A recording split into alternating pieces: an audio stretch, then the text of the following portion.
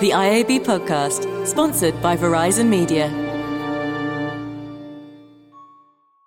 Hello and welcome to this episode of the IAB UK podcast, brought to you with the help of our sponsor, Verizon Media. I'm James Chandler, Chief Marketing Officer at the IAB, and thank you for joining us for the very first episode of our second series. We are thrilled to be back once again with another series packed full of debate, insight and know-how from across the industry. This week, it's no surprise that we're talking measurement hot off the back of the very first National Anti-Click-Through Rate Day last week. It was a day of action where we encouraged everyone, everywhere, to avoid being a clickhead by breaking the habit of overemphasising click-through rates. We'll be welcoming an expert panel to discuss whether we really have become an industry of clickheads and what we might be able to do about it. And we'll also be condensing everything there is to know about econometrics into a mere 2 minutes. Also, you can sound that little bit cleverer than everyone else in next week's team meeting. We'll also be getting the behind-the-scenes story from Tom and Catherine at the IAB on how National Anti-Click-Through Rate Day came together, as well as visiting the Trade Desk HQ to pose 10 quick-fire and largely irrelevant questions to their UK General Manager, Anna Forbes. So, whether you're listening to this on what feels like the world's slowest commuter train, or courtesy of the smart speaker in your kitchen, we hope you enjoy this roundup of the biggest measurement challenges our industry is tackling.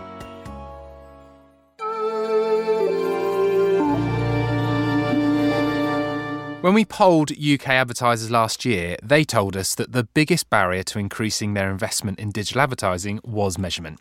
Last week, in amongst the razzmatazz of National Anti-Click-Through Rate Day, we launched our answer to this challenge, a measurement guide and toolkit aimed specifically at helping everyone in the industry measure digital properly. The toolkit is, of course, only one part of a bigger measurement jigsaw. So, as an industry, how can we move forward with measurement, do better for our clients, and paint a picture of a campaign's effectiveness that really measures up?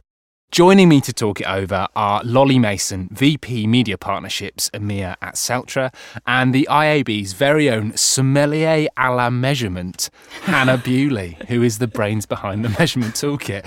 Welcome to you both. Hi. Hi, James. Well, first off, we should ask you about your, that's not your real job title, is it?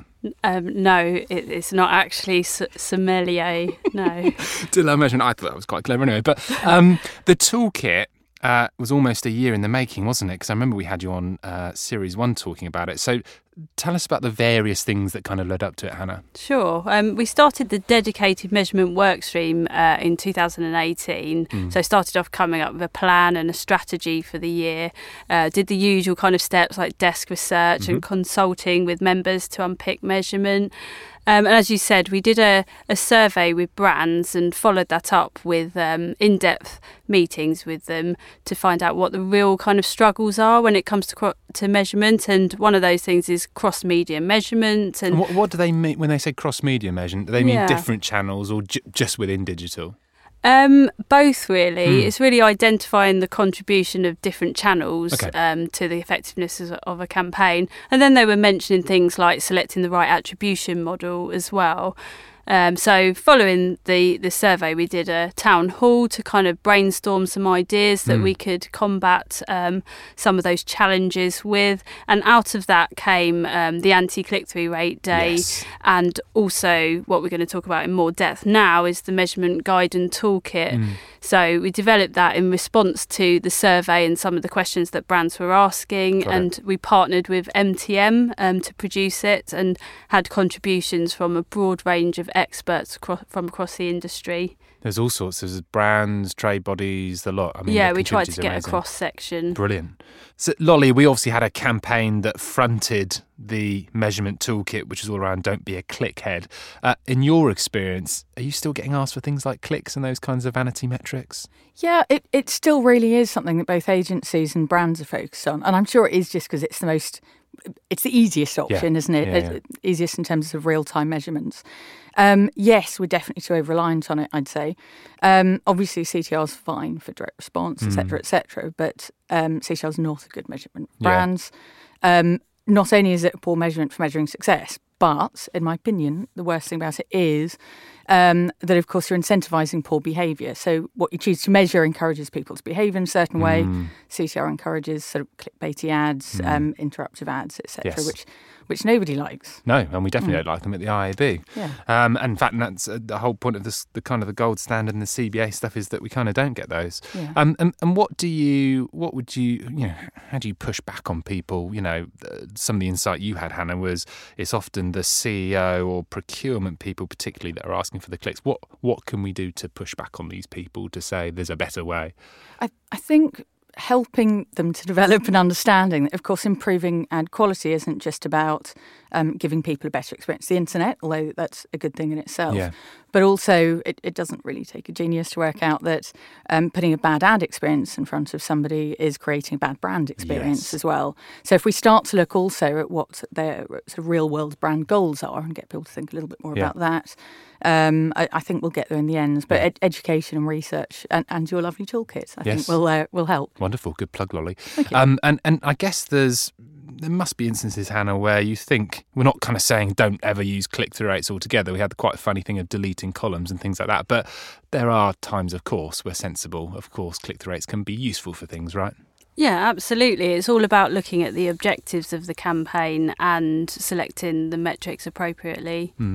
So if you're a performance advertiser, let's say, and the success for you means hundreds of thousands of downloads, then you're probably not going to look at the brand pyramid and trying to grow all that stuff at the same time. Absolutely. Nice. So I guess not all measurement is the same. So you've got some slow-moving stuff and some fast-moving measures. Hannah, what are some examples of these, and when would you use each of them?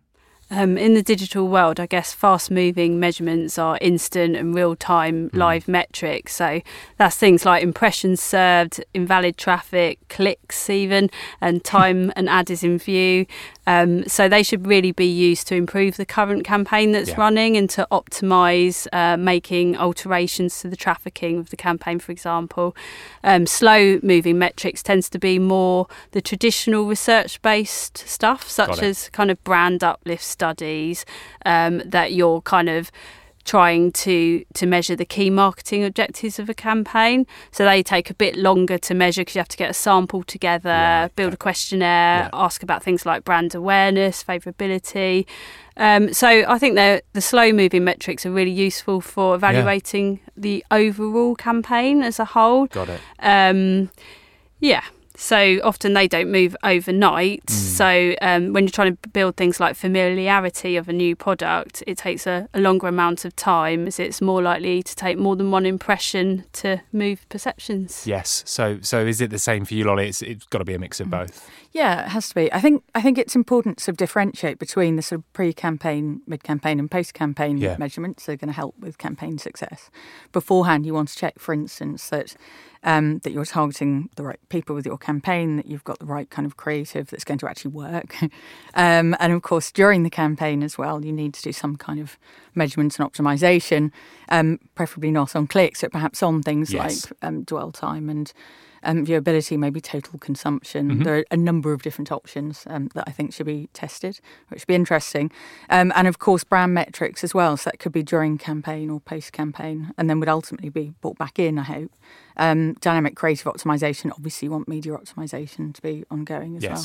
And lots of advertisers, I guess, don't have mega budgets. If it does cost mega budgets, we'll hear from Arvind a bit later on econometrics. But I guess there's a thought that for the market mix modelling and econometrics, you need loads of money to do that sort of stuff. If you're a brand who hasn't got that, does it mean that you can't do them and you're always going to be reliant on clicks? Or I think even whatever your budget is, you need to focus on the measurements that do matter.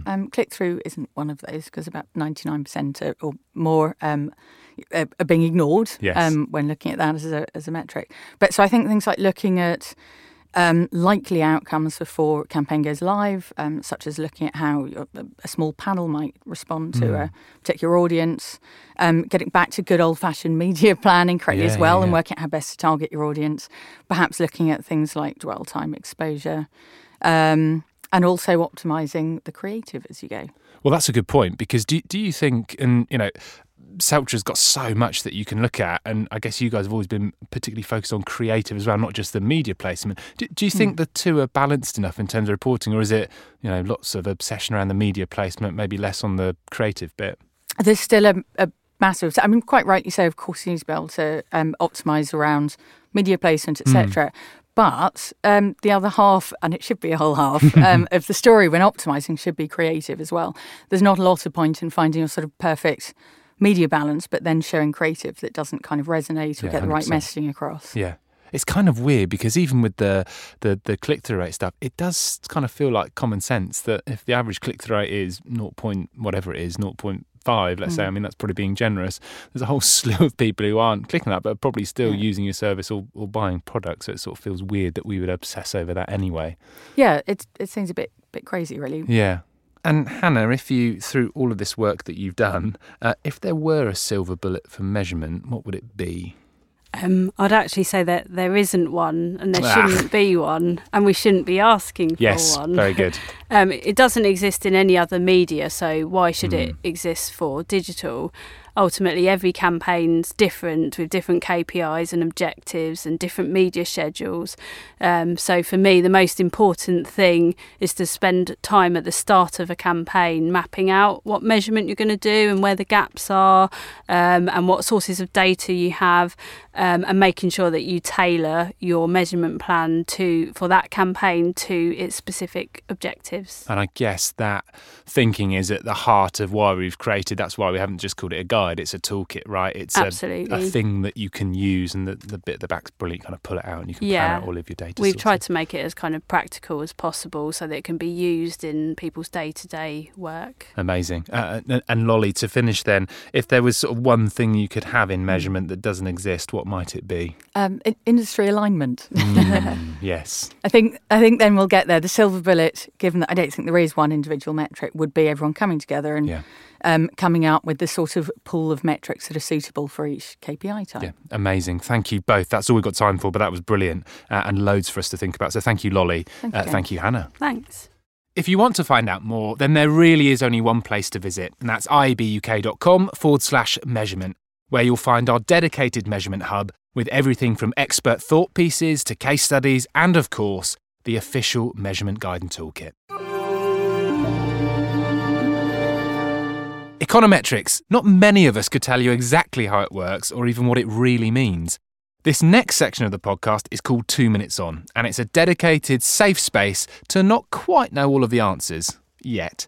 Every episode, we invite an expert into the studio to give us a bite-sized, easy-to-understand explainer of one of the trickier concepts we face in the industry. This week, I am delighted to welcome a good friend and former colleague, the illuminating Arvind Kappavarapu from Mindshare. Hello, Arv. Hello.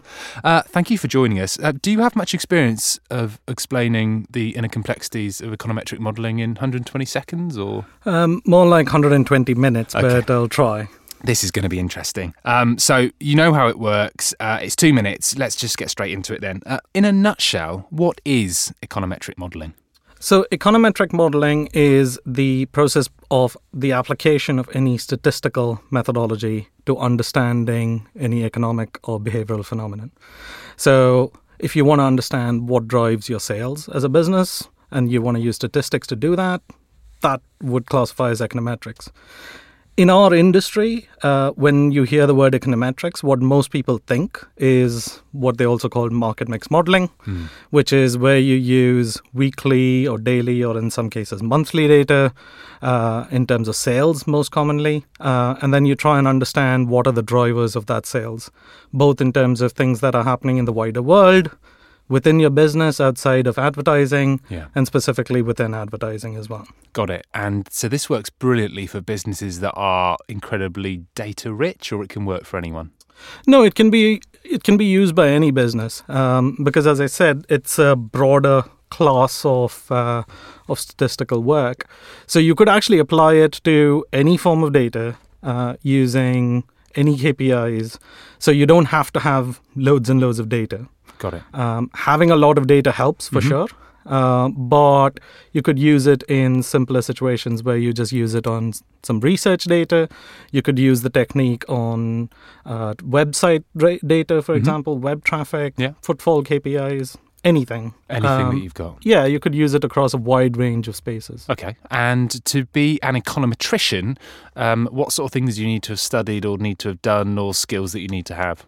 To be an econometrician, you would normally study some form of statistics combined with economics in your undergraduate. We also get people from a mathematical background or a scientific background, because all of those fields tend to use statistical modeling to some extent or the other.